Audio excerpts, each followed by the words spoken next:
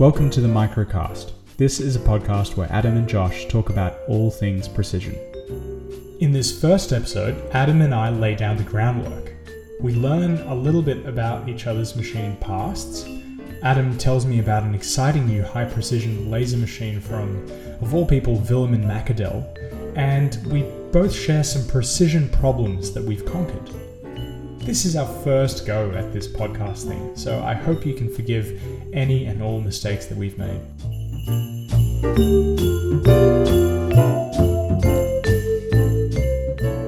So, a little about me. I've been doing this for 15 years. I'm a state journeyman in tool and die making, but most of what I do is actually machining, so I just kind of refer to myself as a machinist more than a tool maker. I got into this after high school, a job shop my brother was working at. He got me my foot in the door, and first things I started doing there were running pretty large engine lathes, and it just kind of stuck from there. I kind of fell in love with it instantly. From there, I went on to get into more precision work. That's when I got exposed to grinding at a higher level, a lot of high precision jig boring and jig grinding, and that's when I kind of learned about more and SIP jig borers, and that fascination has stuck with me to present day. And that's also when I got into a lot of my die making experience. My first die making was with pop can dies, which are quite precise, quite large, but they're a little cut and dry. Not much has changed in the pop can die industry in the last 30 years. So after a few years of that, I got a job at my last job, which is Superb Industries. And that's where we were doing carbide die making for high-speed stamping of electrical components. So stamping die there might run 800 strokes a minute, and it can produce up to the 30 parts per hit. So we had some dies running 24,000 parts a minute there. And that really opens your eyes to high volume manufacturing and everything that needs to be in place for that to happen. And I really cherish that experience because you learn about things outside of machining and grinding and tool making that are so much more important, like quality control for how you're making 24,000 parts a minute and maintaining quality. Now, going on 2.5 years, we have, my wife and I, our own business called Demuth Tool and Design, and we focus on hard milling and small components for the tool and die industry. We mainly build for one specific type of press, which is called a Beeler, and that's a German press with a lot of interesting attributes. So instead of a big stamping die that moves up and down, it has a lot of smaller modules, and you could have a lot more tools in a confined space, and you could do a lot more elaborate parts as a result of the way these things work. You can do more bending, you can do more elaborate bending. You're not confined in motion to up and down. You can move in 3 axes when you bend. And so they're very popular in Europe, but you don't see them as much in the States. So there aren't a lot of die shops that work with them as a result in the States. And so that's been a good specialty line of work for me to get into. And that's certainly something I recommend to any new entrepreneur is specialize. Find a segment of the industry you enjoy, and then go a little deeper and find an underserved area of that segment and hone in on that, and you'll be busy. So we started that in 2017, and then April 12th 2019 I left Superb, and I've been full-time for a year since. So it's been a fun and interesting year, and rewarding. That's pretty insane, actually. I don't think I've heard your full story. I think I've only heard snippets of this and that, and definitely more of the more recent stuff. Like I knew that you were involved with pop cans or soda cans, but lots of questions, and I don't even know if we'll have time to go into all of them. But when you were working on the big stuff in your first job, you said it was big engine lathes. Did you ever think that you'd be ending up somewhere here? Or like, what were your goals and aspirations back then?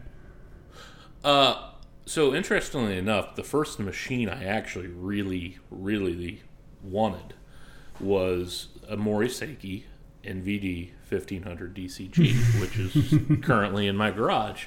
And the reason I wanted that is at the time I thought, well, I can't afford a big shop, but maybe I can buy a reasonably high-end machine and put it in a garage. And it just took a while, that's all. Unfortunately, they don't produce the machine anymore, but I was able to get one from a University of California, Berkeley, that only had 300 hours on it. So I even when I was doing the big stuff, I was fascinated with the small stuff. The big stuff, it's legitimately scary to work with sometimes. Several very bad incidents happened in my 6 years of doing that. And so when I got into things that you could just put in the machine by hand, I was grateful. You don't need a crane to load any parts. No. So, but yeah, I remember watching a video probably circa 2004 about the Mori, and I thought, boy, that thing's pretty cool. It'd be perfect for a garage shop. And then 2019, I was looking for another small machine, and I thought, I wonder if any of those are still floating around. And sure enough, I was able to find one. Wow, so it took you like 15 years to secure the deal. Yeah, so. What a tease. I'm sure we'll talk about that guy more in the future. It's got some really, really interesting characteristics about that machine. Yes, it's very atypical for Moriseki. I could see that coming from a lot of other manufacturers, but it was kind of an odd direction for them to head. Well, I did have another question about the Beeler presses. One of the early Instagram posts I remember kind of obsessing over, like I'd probably watched the video that you posted at least 20 or 30 times, was the sheet metal to sort of more or less a box. It was like a box that was folded and laser welded. And was that done on a Beeler press? Yes, so that was what their newest generation of press. That's called a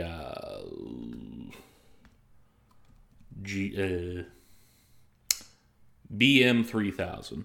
So that's it's essentially a glorified angle plate or grid plate. And so the original Beeler presses, and they still make them like this, there's a big central gear that drives all these small cam-operated pressing slides. And you can unbolt them and move them around, but you have to be able to get your power taken off of that gear. So you're slightly limited into where exactly you could put these. I'm going to say once every 8 inches. So on these new ones, they decided, well, servos are getting pretty powerful, and they made the pressing modules servo actuated. And the benefit there is you could put them wherever. The grid pattern on the machine's frame is every 100 millimeters, but you can make a subplate underneath to shift them around indefinitely and get them exactly where you need them. The downside to that is that system had over a dozen servo slides on them, and each servo slide's about $30,000 to $40,000 a piece. And then it had probably, I'm going to say, another dozen associated axes that were all drived. So the control cabinet on it was a small fortune. And they're way, way more flexible, and you could redeploy them to do different things a lot more easily. but in terms of machine cost and tool cost, they could be immense. But we'll throw a link to that on our supplement Instagram so you can see what we're looking at. But that's exactly what you don't see a lot of in America currently, is that style of beeler press. What you do see a lot of are these older, smaller beelers, which are popular in spring forming and making little clips and such. But I could see that changing because in terms of labor savings, those presses can be pretty impactful. So there is like a slight parallel that I can draw with that story and cam-operated lathes.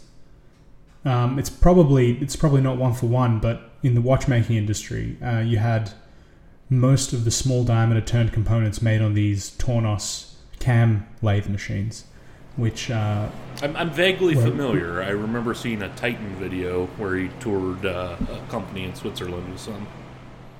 That's right, yeah. They're fantastic. They're great machines. They're quite accurate, and they are really designed for mass production. 10,000 plus pieces of one part per run, and they can make 1 million parts a year kind of thing, and that's their specialty. But they don't make them anymore, obviously, and they replaced nearly all of the functionality with modern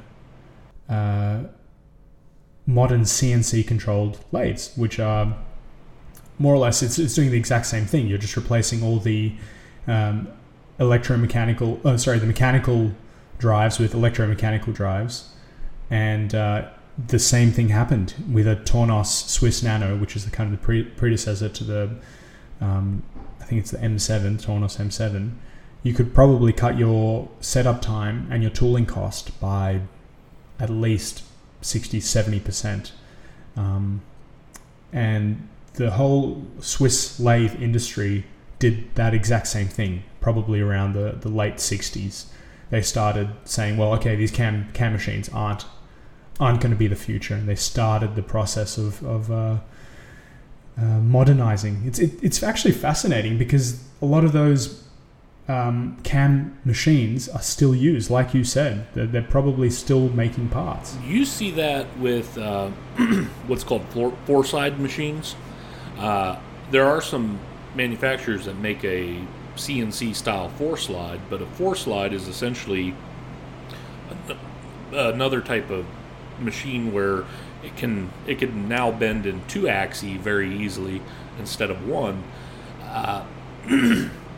It's not uncommon or not dissimilar to a beeler, but what you're seeing is there's a lot of these older companies that have a few dozen of these old machines lying around because they're essentially scrap value at this point, and they have all the accessories.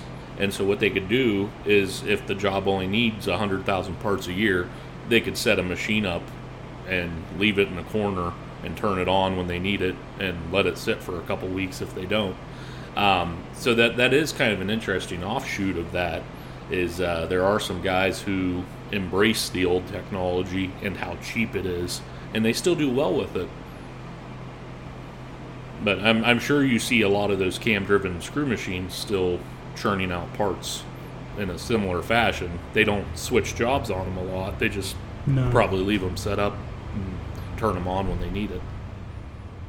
Yeah, and that Titan video is a perfect example of that because, I mean, most of these Swiss companies that make small micromechanical devices have the same sort of setup, but that video illustrates it perfectly because you have a whole floor of the exact same machine, and you're absolutely right. They'll just set up one machine for one job per year, even if it's a small quantity of 10,000, let's say. It's still massive, but relatively speaking, that's nothing compared to the setup time it would take to change it over to another job. And I think the last time I checked, you could pick up an Tornos M7 for less than 2,000 Swiss franc. Yes, it would probably be a bit beaten up. But for 2,000 Swiss franc, I couldn't even ship it to Australia. So You're right. It's pretty much scrap, but in the right hands, it's golden.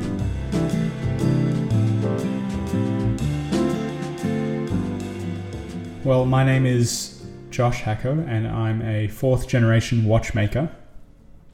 My father started his business in 1995 in Australia, or 1996. I'm not exactly sure. But he originally came from Europe, from Yugoslavia. So he was a immigrant, more or less a refugee, actually, because the civil war was happening in Yugoslavia back at that time. And he came to Australia and set up his own watch repair business. And since then, I've been sort of working on and off with Dad with different projects all throughout high school. And as soon as I finished high school, I started, I guess, to more seriously focus in on what Dad was doing. And in first year university, I helped Dad start a watch manufacturing business. And that wasn't actually the start of the brand, and that's, I guess, a completely different tangent that we won't go into here. But since then, that was 2015, really, I've been learning about machining and learning about precision.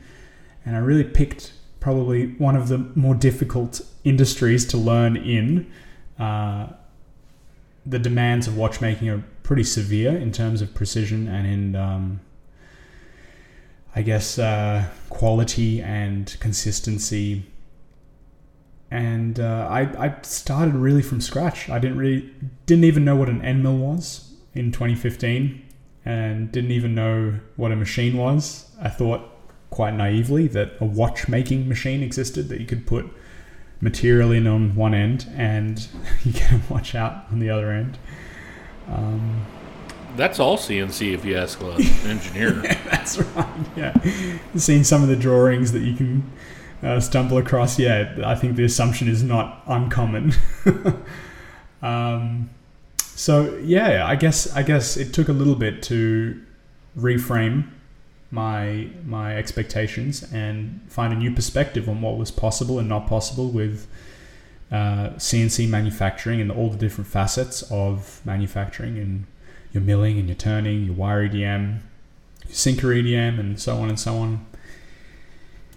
And I'd say that's all, I guess, a very strong undercurrent of where I am currently, is that I'm constantly learning. I'm constantly finding new things and talking about new things. And even though I've achieved some of the more difficult things to do with watchmaking, I'm still extremely green when it comes to precision manufacturing in different facets of, I guess, the broader scope of mechanical engineering. And I guess that's kind of how I started talking to you, because I wanted to find out more. I wanted to find out more about precision, and I didn't really have anyone to talk to about precision in Australia. Even in my kind of engineering class or anything, they weren't really concerned or interested about manufacturing. So I just stumbled upon Instagram and the Insta Machinist community and started talking about that stuff with all sorts of different people. And since then, I've started, at the company I work at, Nicholas Hacko Watchmaker, we do a lot of internal work, but we also do contract manufacturing, a small amount. And bizarrely, the Insta Machinist community has sort of helped me in that sphere as well. So I've been able to capitalize on Instagram to make money, which is a feat, I think, outside of advertising on Instagram. So yeah, that's a very roundabout story and roundabout backstory. You'd mentioned kind of seeking out people on Instagram for kind of precision machining advice.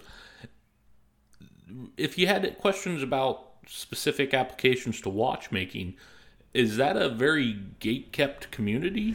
Are there a lot of resources you can bounce ideas off of within that industry, or are you kind of on your own there? Yeah, pretty much on my own.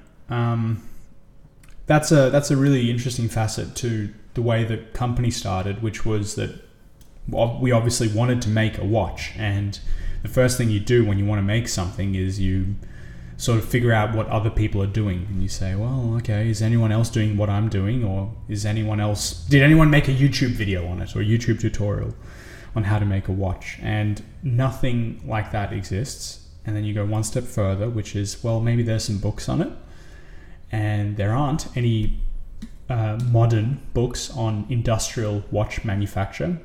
There's a few kind of university level textbooks, but they're very theoretical.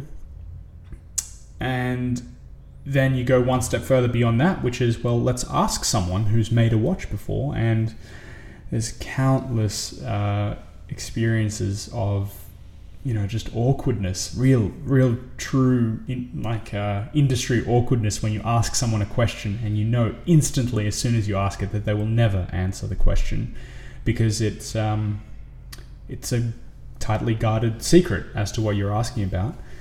So the way I learned is a combination of corporate espionage and and just figuring it out on yourself and making mistakes.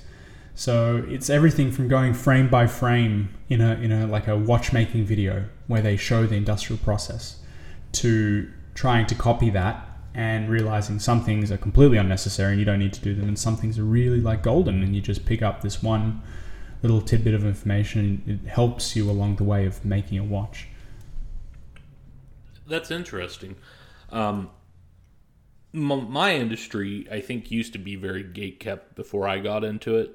You go into some of these carbide shops, and they used to have these sectioned off rooms where they did this very elaborate type of grinding, and certain people only would be allowed in there. But what they found out eventually is, the turnover from shop to shop in this industry was high enough that there wasn't a lot of secrets getting kept, and a lot of those walls came down. But it's unfortunate you don't have many resources you could turn to in watchmaking. I do see the same thing when you mentioned there aren't many books on the subject. What books there are on die making are very neat, very general. Not a lot on carbide precision die making, so it can be frustrating. But yeah, I've found some good people to bounce ideas off of on Instagram as well, and that's been pretty useful. One of the other questions I had is there any formal training that somebody can go through for watchmaking or the CNC manufacturing of watch components? In America, we have our apprenticeship and journeyman's programs, which I think do a pretty good job of getting somebody up to speed. Is there anything like that in your industry or in Australia? Nothing in Australia. There are CNC and manufacturing courses in Australia. But nothing to your level? No, nothing. Nothing to either watchmaking or precision manufacturing. The tool and die industry was probably the closest thing that we had, and that was strongly driven by the auto industry. And so you had GM, you had Toyota, and you also had Ford with manufacturing plants down in Victoria, which is kind of south of where I am, about 2,000 km south. Kind of south. But yeah, it's quite south. Australia's a big place. It's okay, it's not 2,000, it's probably 1,200. Anyway, but that industry died out in the early 2000s, and I think the last auto manufacturing shop died out, or at least withdrew its presence, in 2009. So yeah, with that industry dying, all hope of precision manufacturing in Australia and the education surrounding it died. But specific to watchmaking, there are a few courses that I know of that will guide you, at least on a very surface level, on the manufacturing side. And one is run by the EPFL in Switzerland, and that's a kind of like a it's more or less you're studying to become a mechanical engineer specializing in the industrialization of the watch manufacturing process. And that course, as to what I understand, is very small and also quite targeted at Swiss people, Swiss citizens. So I couldn't, at least with my current, even my current qualifications, I probably couldn't go over and study that. Notwithstanding, I don't know either German or French, so I'd be fairly useless. But the way it's done in Switzerland, and this is as much as I know really from what I've gathered and what I've talked to people about and seen, is that you start off your sort of manufacturing career just halfway through high school, and you do 4 days at the place of work, so a watch company or some sort of precision manufacturing company, and a single day at school. And you do that for about 2 years, and you graduate with a like a basic polytechnician degree, and that's what they sort of start off with. And then from that point, you specialize in one of the facets of watchmaking. So I know people that have specialized in small diameter bar turning on those Swiss lathes their whole life. So they've spent 30 to 40 years just focusing on how to perfect small diameter turning. And that's the kind of the bane behind watchmaking. There's no institution that can really teach you that, because no institution is going to teach you for 40 years. They're only going to teach you the basics and going to send you off. Now, I'd imagine there's a similar sort of case with tool and die, because you'd probably, and you'll correct me on this, but you'll probably learn the basics, and maybe you'll learn some stuff about carbide dies. But if you ever wanted to make one of those ceramic dies that, I saw on your Instagram as well, I'd struggle to think that there'd be many places that would teach you that. You're correct. Most die education is very, very, very basic. And it has more to do with the theory behind die design, of what your clearance values should be, how much spring pressure in this application you should use, stuff like that.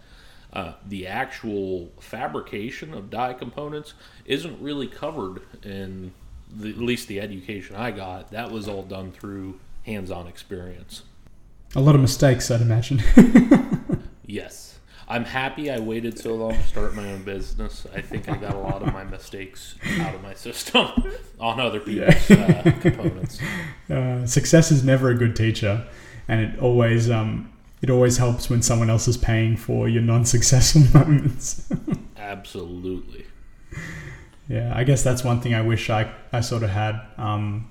The first machine I ever ran was a Citizen R04, which is a 4mm maximum diameter Swiss lathe, and the second machine I ever ran was the Kern Pyramid Nano that we have.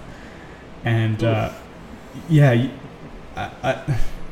I'd be lying if I said that I didn't make any mistakes. Put it that way. Well, to be fair, I didn't really start having costly mistakes until I gained some confidence. I think you could have put me on a pretty elaborate piece of machinery when I was still pretty new at all this, and I was so scared that I was very, very aware of everything I did, where once you get a few years under your belt, you start moving a little quicker, and that's when you let your guard down and you can kind of make some mistakes. But moving quick's kind of a thing in the past now. I don't get in too big of a hurry these days. I have a morbid fascination with crash stories. Ooh. I think that could be a recurring segment for the next 100 years in every single podcast I listen to, and I'd still listen. I don't know. That's my hands are getting clammy thinking about some of them. But my background with big diameter turning, I saw some very, very scary ones where several ton work pieces kind of like lurch out of the chuck at people, and it's like, ugh. Didn't care for that at all. But mill crashes, they're pretty exciting as well. Seems like things move pretty quick downwards in mills. So just none of them were fun to be around or be part of. The worst I ever saw, and thank goodness this wasn't me, but a guy had a very large boring bar hanging out of a lathe. It is an Akuma Cadet, and he was finished turning these bronze bushings, and he turned through the bushing and clipped the jaw, but he was putting this relief groove in it. It's kind of like a thread almost. And he hit the jaw so hard it cracked the casting and ripped the turret off.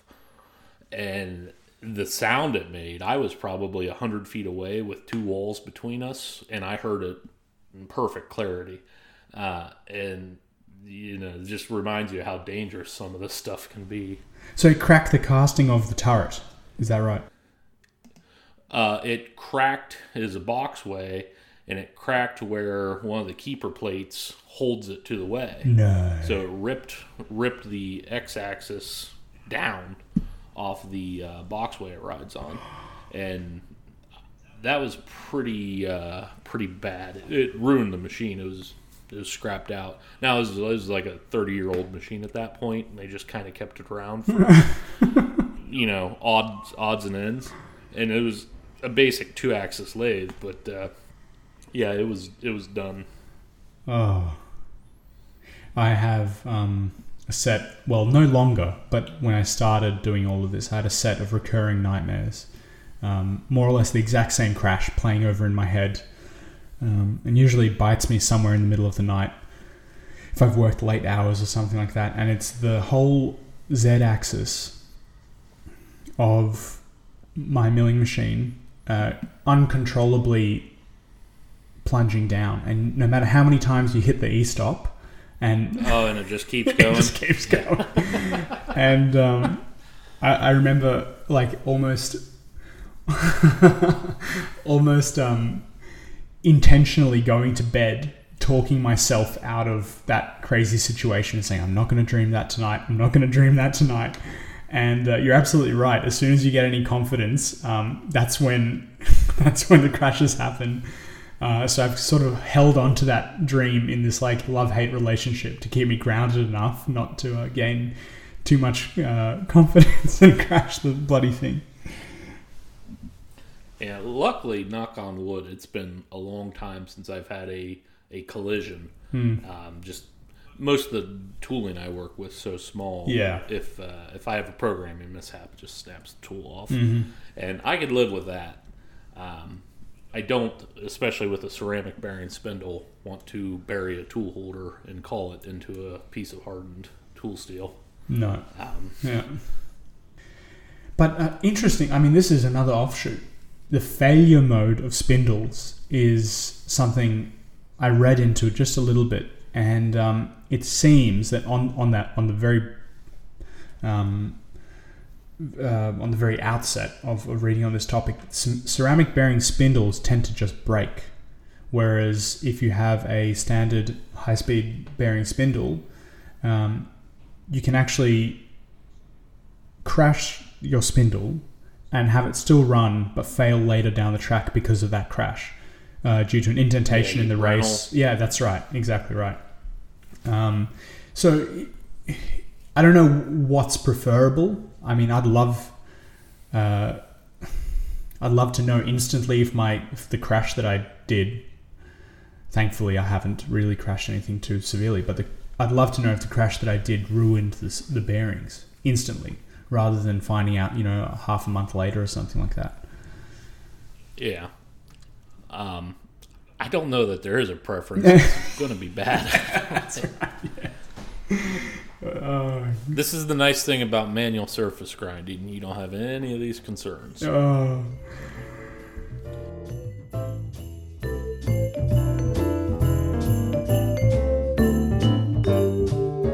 Okay, so this next segment is the new machine segment. This is something Josh and I both really seem to enjoy talking about is new, interesting machinery in the precision industry. Not necessarily just CNC mills and lathes, but the more odd stuff. And we both spend a lot of time talking about this stuff and we both spent a lot of time talking about this stuff and passing videos around, and I thought this might be something other people find interesting. So here we go. Today's machine is the Williman Macadel. Did I say that right? I think so. 111 LMC. So this is an unusual machine for an unusual company. So Williman Macadel is known for their bar-fed mill turns for making these very intricate medical and watch components, but this is their entry into the precision laser market. So this would be essentially a 3-axis gantry, but then they have this very unique laser head on it made by Avanesys. And so the laser, I think, is probably what is the interesting technology here. It's a water jet laser. So the laser is being guided through a high-pressure nozzle of water. And what that does is it gives you a very, very straight kerf. It gives you no heat-affected zone, which is important to guys doing high-carbon steels that they're hoping to heat treat, like knife makers or people in my line of work. And it gives you really fine surface finishes. And so I think this is going to be competitive with wire EDM in a lot of ultra precision applications. Looking at their website, it seems like this is good for 1 to 2 micron tolerances, which I think most people would say is really good. But I think EDM still will edge it out a little bit. And I haven't seen a very thick part. Who's to say how this will do on a 75 millimeter tall block? But it looks pretty interesting, and it does non-conductive materials, which that's usually where EDM bows out. So I was really fascinated by this. There's a couple other people in this market, but the Williman, it seems like a nice combination of table size and machine size, and so I'm excited to see where this technology goes. I know it could have big impacts for the work I do, and I suspect that being Williman, this has some applications in the watch industry. Yeah, I mean, on the outset, you'd think that's what they created the machine for. The Williman is really strong in the watch industry, and a lot of the product development follows the watch industry technology curve and what's on the cutting edge. But I'm yet to see parts of it. In fact, I'm not 100% sure if it exists, like you mentioned. Probably. I'm pretty good at Googling things, and I can't find a photo of it. All I see is a CAD rendering. So we might be a little early on this one for the New Machine podcast.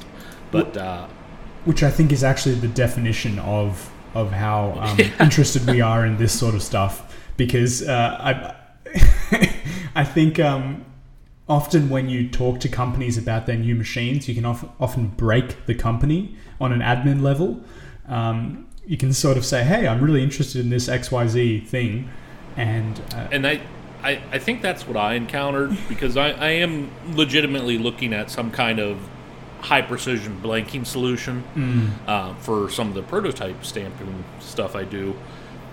Right now, that all gets wire EDM'd, but this could absolutely do it quicker. I suspect not cheaper, but I thought it's worth looking at. And I got the impression the American Williman reps were unaware of it or didn't know anything about it if they did know it existed. So, yeah, it's very, very new, I think. But, well, I had a couple of questions, actually, just as you were speaking. Sure. You mentioned that it had significant impact on the applications that you're currently looking at, or that you're currently serving in the tool and die and press industry. That's, to clarify, that's specifically for the end product, making the final product as a prototype? Yeah, so a lot of the electrical connectors in your vehicle, they get prototyped somewhere in the neighborhood of 500 or 1,000, and they'll get put through all kinds of new UL-style testing before they go in your vehicle. Or sometimes they'll use that same prototype capacity to do a limited run at the early stages of startup if the regular tooling isn't available yet. So I don't know. When you make like 5,000 prototypes, you start to wonder, like, are these prototypes or are these going in production vehicles? So that's why I'd never buy a first-year vehicle.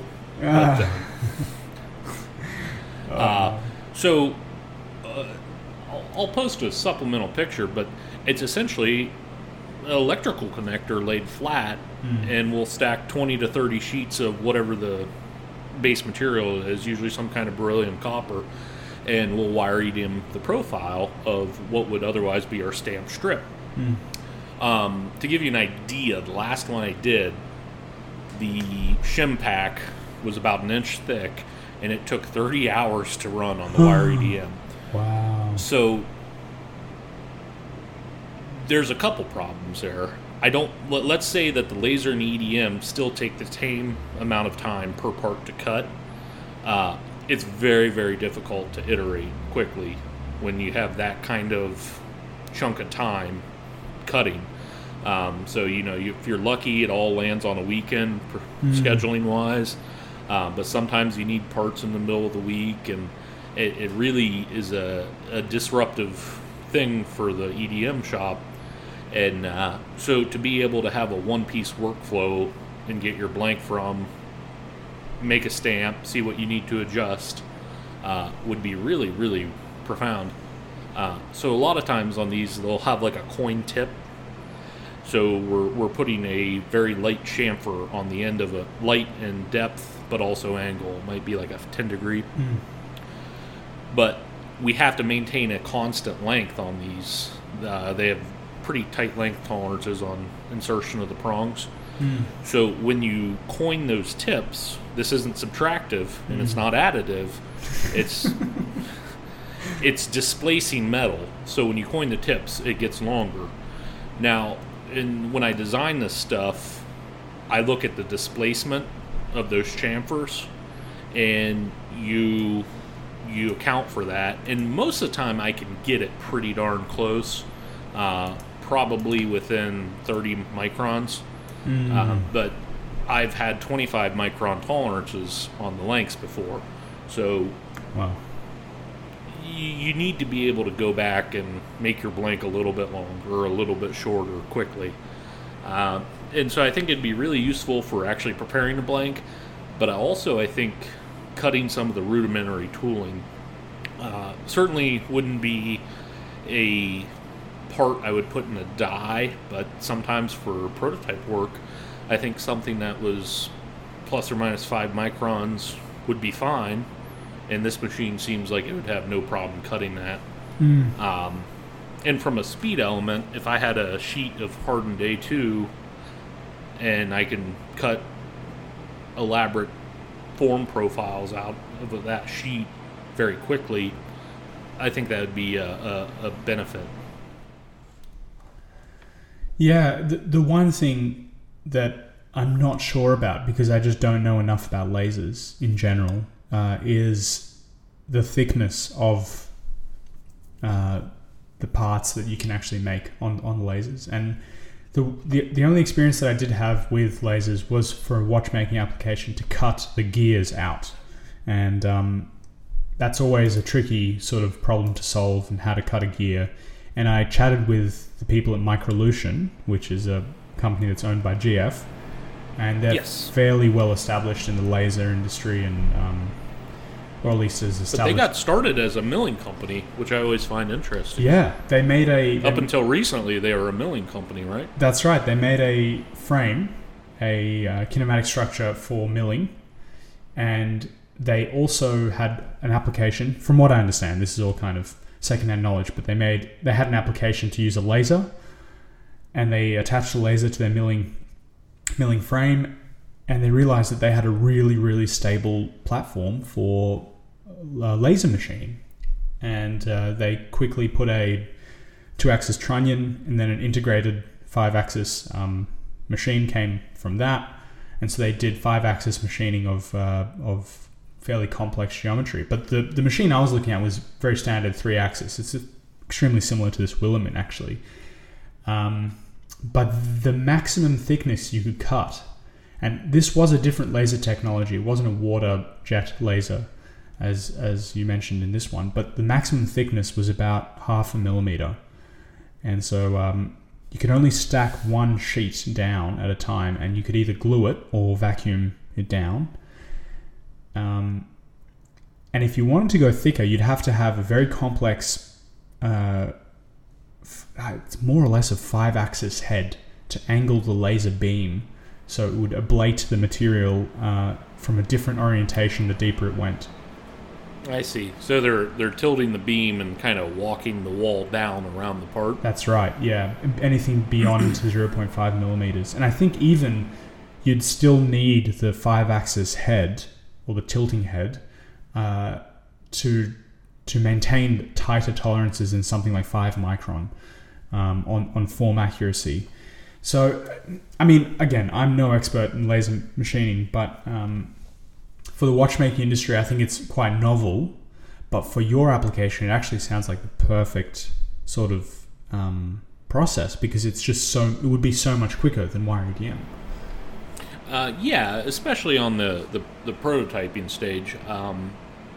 Time will tell on the tooling. It may not be a good match, but one of the non-tool and die customers I have is a knife making company, and they water jet their blanks and then send them to me, and I do some work on them. And in the future, I would like to maybe get to the point where I'm prepping the material, or even using that laser to produce complete parts. Some of the internal parts I make have tight tolerances, but don't necessarily need to be milled. They're essentially 2.5 dimensional parts. And not water jet wouldn't do a good enough job, but I think something like this would do a great job at them. So I'm looking at Evonisys's website, and it seems like of the demo parts they have, they're stopping around 25 millimeters. So there's definitely a thickness component, and but it's thicker than that GF Solutions machine you're talking about. So yeah, go to Evonisys or Google that, or Google Wilhelmine 111 LMC to see some of the interesting things they're cutting with it. Essentially like a zero kerf cut, where they're taking the waste and putting it back in the just cut hole, and very, very, very tight kerf and tight fit, which is pretty impressive. Just as a as a description of how new this machine truly is, if you search up Wilhelmine 111 LMC in Google, as I just did right now, I get in an Australian server, I get 2 results, 2 website links, and one's for a LinkedIn for Evonisys, and the other one's like a news press release that was released in February this year. So you're right on the bleeding edge of this technology, Adam. Well, I just saw that they had revamped their website, and I was kind of clicking through, and I have a decent knowledge of what each one of their levels of machines are, and I didn't know they had a 100 series. Yeah. So I just kind of stumbled backwards into it. But yeah, I had looked at that Microlutions machine you'd spoke about, and quickly determined at the 0.5 millimeter it was capable of cutting. Some of the prototypes I do are 0.7, 0.8 millimeter, so it's just a little too delicate for the work I do. But that's kind of what kind of got my sights on ultra precision laser cutting.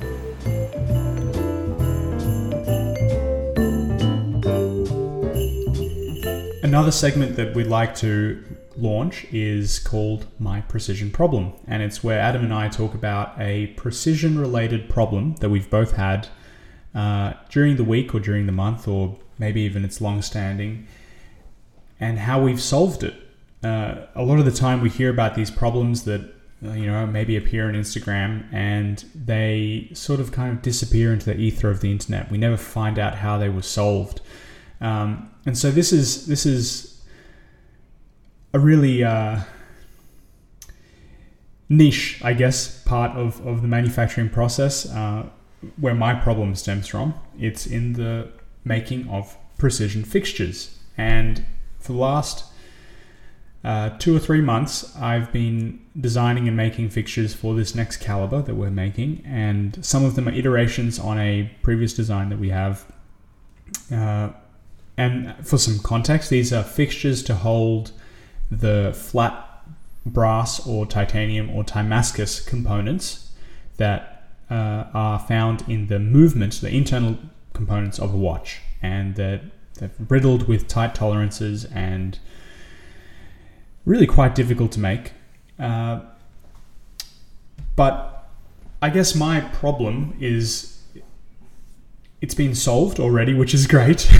I don't need too much more input on it, but the way it was solved was just from pure thinking ahead, I guess, some sort of creative design thinking that I actually solved the problem before I'd even made it. And to describe it simply, I use a Aroa 0-point system, which all of my fixtures locate on, and every 3 or 4 months, depending on the use of the machine, I recalibrate the center position of the Aroa 0-point system. It's not permanently fixed to the table. You can remove it, and you can kind of shimmy it around. This would be the one you have up on a riser? That's right, yeah. I've got a bunch of pictures, and okay. It's where I do all the 3-axis work. It's actually a little bit more stable, and you don't get any motor noise from the trunnion. So anything that requires really fine surface finishes, I tend to put onto this 3-axis Aroa palette, Aroa centering system. And I made a fixture that only does one job, which is to hold the plate that I make. It's called a 3/4 bridge. In its very last operation, there's about 4 or 5 operations that I need to do to this part, and this is the last operation. So I didn't really make it until I needed it, and I made it about 2 weeks before I needed to look into recalibrating the center point of this Aroa system. And more or less what happened was that I realized that the X and Y axes of this Aroa centering system were actually skewed by about, I would say maybe 0.1 degree or something like that. So not inconsequential. And that was probably because I was, plowing on it a little bit too much, or when you tighten it, you can actually shift it a little bit. And the problem arose that when I recentered this centering system just last week or 2 weeks ago, obviously the fixture that I'd made on this offset of 0.1 degree is now kind of lost. I can't actually regain that, and I didn't have any locating geometry to reclock that fixture.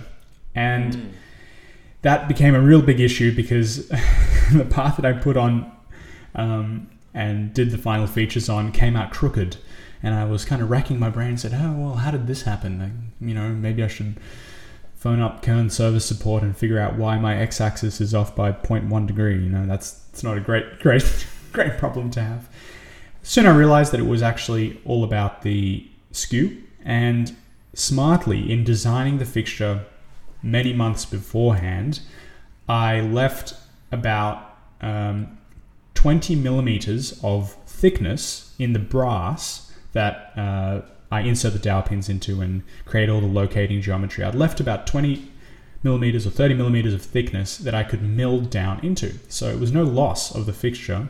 I had the program already set up, and it really just came down to putting the fixture into the machine on this new centered XY plane and milling the existing brass section of the fixture down about 10 millimeters, and then milling the new geometry in on this new XY plane. And smartly this time as well, I made a little flat that I could indicate off of for the next time, and a hole down in the middle that I can probe the center location. So I've got the center and the flat. So yeah, that was my problem that I sort of fixed. Seems like a pretty reasonable approach.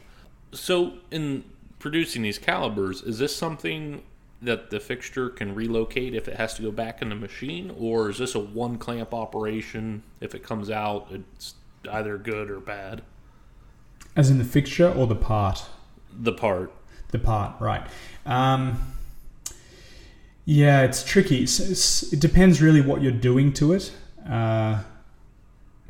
There's some features that you have to really get down and located in the same clamping. You can't take them out of the fixture and put them back in and sort of tinker with.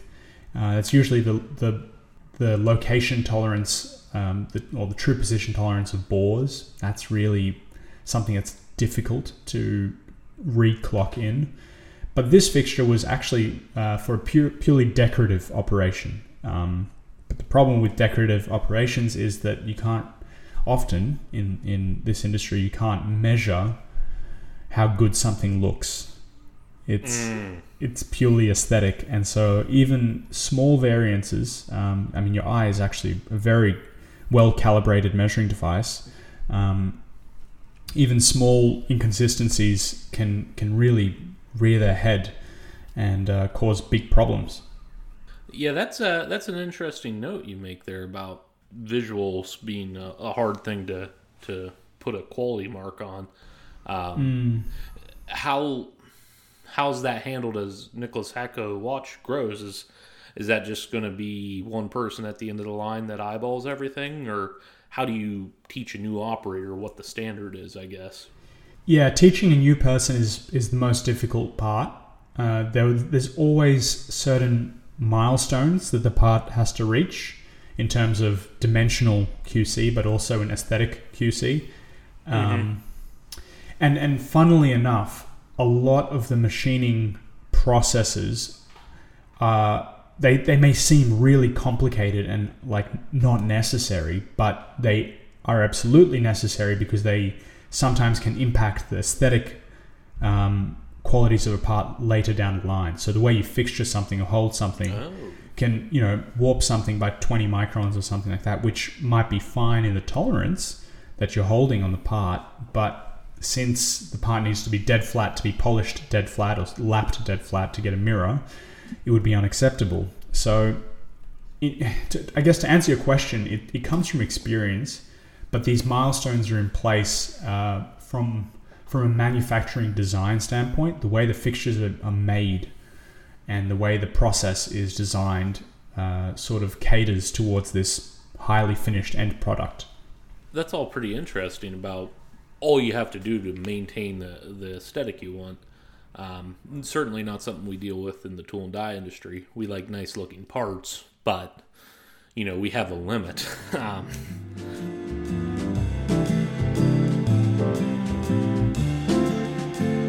What about your precision problem? Okay, so if you follow me on Instagram, you see probably the last few months I've been doing a lot of these tooling builds where it might be an assembly or it might just be a lot of parts that don't necessarily go together, but they all have one thing in common, and that's either a slot or the male version, some kind of Boss keyway that I'm grinding.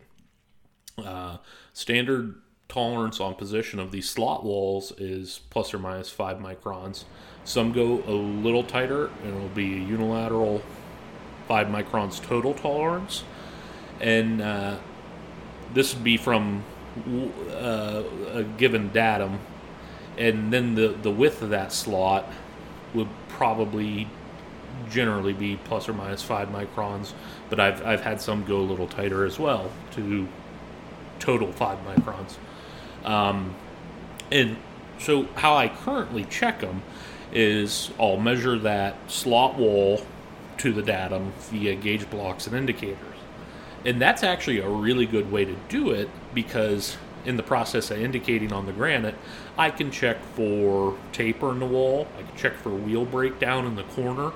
And I get a very good sense of how straight that wall is, and if a key, which is dead on nominal size, goes in, how nicely it'll go in.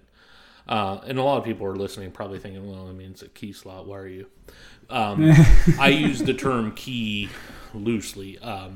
This isn't like always a locating key. Sometimes it's a sliding element, or sometimes it's a punching element, and these are cutting surfaces. So a slot and a key is just the easiest way for me to describe it. So it's a guiding feature for linear motion or rotary motion. Yeah, more often than not. And sometimes it's just, that is all it is just a really precise keyway. But in a soft steel shaft with a soft key, if you have a little taper in your wall, chances are the millwright's going to get that key to go in. But when everything's hardened tool steel at 60 to 62 Rockwell, if there's an interference, it becomes very difficult at the assembly level. And tool and die making, you're kind of judged by how nicely your assembly goes together. When somebody takes all my parts, they come out of the bag and they just click right in and there's no problems, that tells them what they need to know. So I really, really, really try to make sure fits and chamfers, which chamfers have a huge impact on the way things fit, are always where they need to be. So you might notice on a print that there will be a title block note where all corners must have a 0.2 millimeter sharp corner radius maximum. And you might notice the corresponding part has a chamfer of 0.1 millimeter. And yeah, that's a design problem, but as a toolmaker, it's your job to make sure those two parts go together and to make that corresponding sharp corner tight enough so that it will.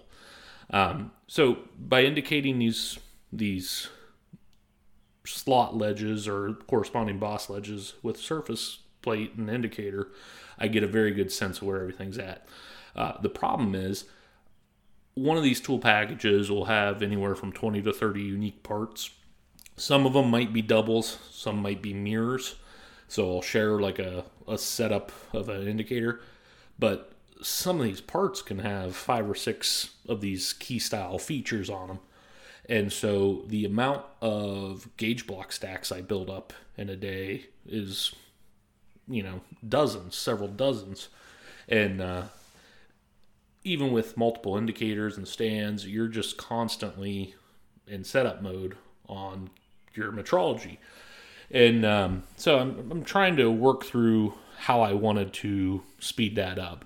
And so for the protruding keyways or bosses, for measuring the actual width, I bought a disc micrometer, Mitutoyo digital one.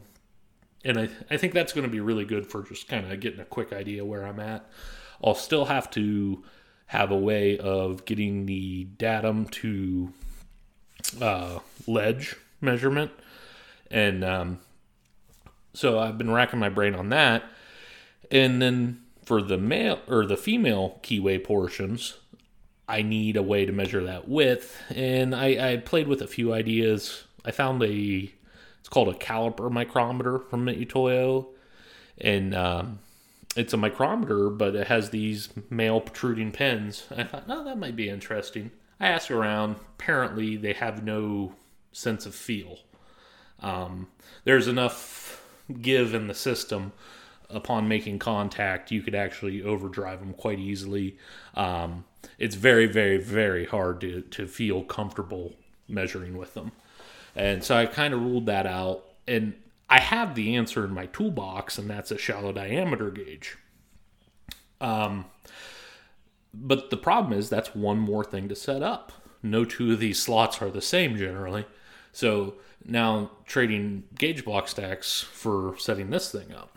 And so what I want is some kind of direct reading device where it's like an indicating micrometer from Etalon, where I can grab it and take a quick measurement of how wide this slot is and be plus or minus 2 microns with accuracy. And that doesn't currently exist. And so, my mind starts ramping up how I can design all this. And it occurred to me, if I simply upgrade my digital readout and get a probe, I could probably probe location and width of all these features right on my grinder. And a good example of this would be your friend Killian's F1 project. He has that Heidenhain positive digital readout and probing system on it. And I think something like that, I've never seen that done on a grinder, but I also can't think of a reason why it wouldn't work. And so that's kind of the direction I'm leading right now. Unfortunately, that's a big investment. I'd the digital readout would honestly probably cost more than I paid for the grinder. But in my head, that's actually going to be a pretty quick way to measure it, and I'm measuring without removing the part from the magnet. So I feel like chances of getting something under the part or some kind of error where I don't have the part all the way up against the magnet's rib go way down. So I'm kind of excited to explore that more. I know technically these were supposed to be baked in solutions, but in the interim I did solve it, and I bought the disc mic, and a lot of people might be asking, well, why don't you just use adjustable parallels and put that in your key and then measure over that with your disc mic? And that does work to an extent, but like I said, you don't get a true idea of just what exactly the size is. You get an idea of what the size of a thing that can go in there is. And I've put things together that were measured that way, and I've put things together that were measured via gauge blocks and indicators. And the higher level of metrology, the nicer things go together in my experience. Brings up a good point, which is the difference between the contact measurement with insertion and your numerical measurement, right? And I've faced that quite recently as well when measuring small diameter bores. So bores that are under probably 1.5 millimeters. And they're usually quite shallow, so the thickness, the walls of the bore are anywhere between 1 millimeter to 0.3 millimeters. And it's very, very difficult to actually get a accurate measurement of what that bore size truly is. And a plug gauge works fantastically, but all it tells you is the fit. At one point, if you have a really nice set of plug gauges that are in 2 micron increments or something like that, at one point you'll find that your plug gauge will no longer fit, but that's not actually the true size of that hole, because obviously a 1 millimeter plug gauge will not go into a 1 millimeter hole. You might be 2 microns or 3 microns out either way. And so that comes down to, I guess the way I solved that problem for me was I looked at the final use case of that bore. And I in that perspective, I have a strong liberty because I designed the part as well. Whereas I feel like you're manufacturing off a print. And it was just for a press fit for a bearing. So you take the bearing and see if it presses in. If it doesn't press in, then you make the hole a little bit larger, and so on until you find a sweet spot. And then you find the pin that doesn't fit into that bore, and you manufacture to that pin. This, I guess, is all very rudimentary and simple when you look back on it, but sometimes, from my perspective, it's nearly impossible to find a solution until you just do it and try to figure it out for yourself, I guess. Yeah, and a lot of people who kind of get into our level of like machine building, at first they're a little annoyed with the amount of grinding and inspection we do.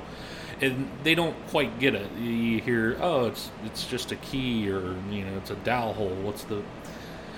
But you have to understand, the guys doing the design on this, and I used to be one, are probably churning out 3,000 to 5,000 prints a year. Oh, wow.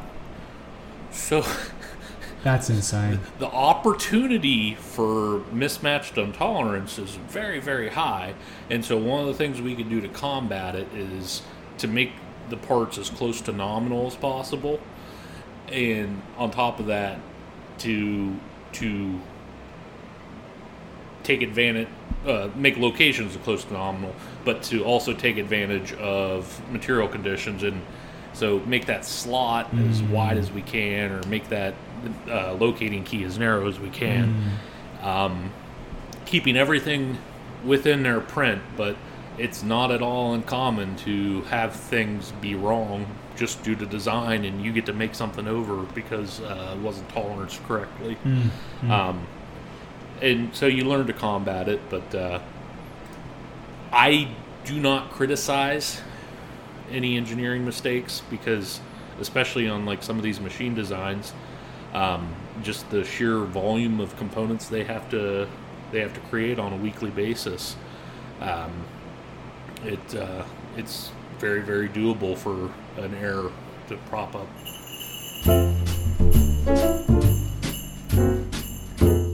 And thank you for listening. That was the first episode of the Microcast with Josh Hacko and Adam Demuth. Please follow us on Instagram for more updates. I'm sure we'll be doing a second episode, especially if you guys want it. If not, Adam and I will have plenty of machine stuff to talk about, so we'll still release them. Our Instagram handles are Nicholas Hacko Watch and Adam the Machinist. So, hope to hear from you guys soon. See you. Bye.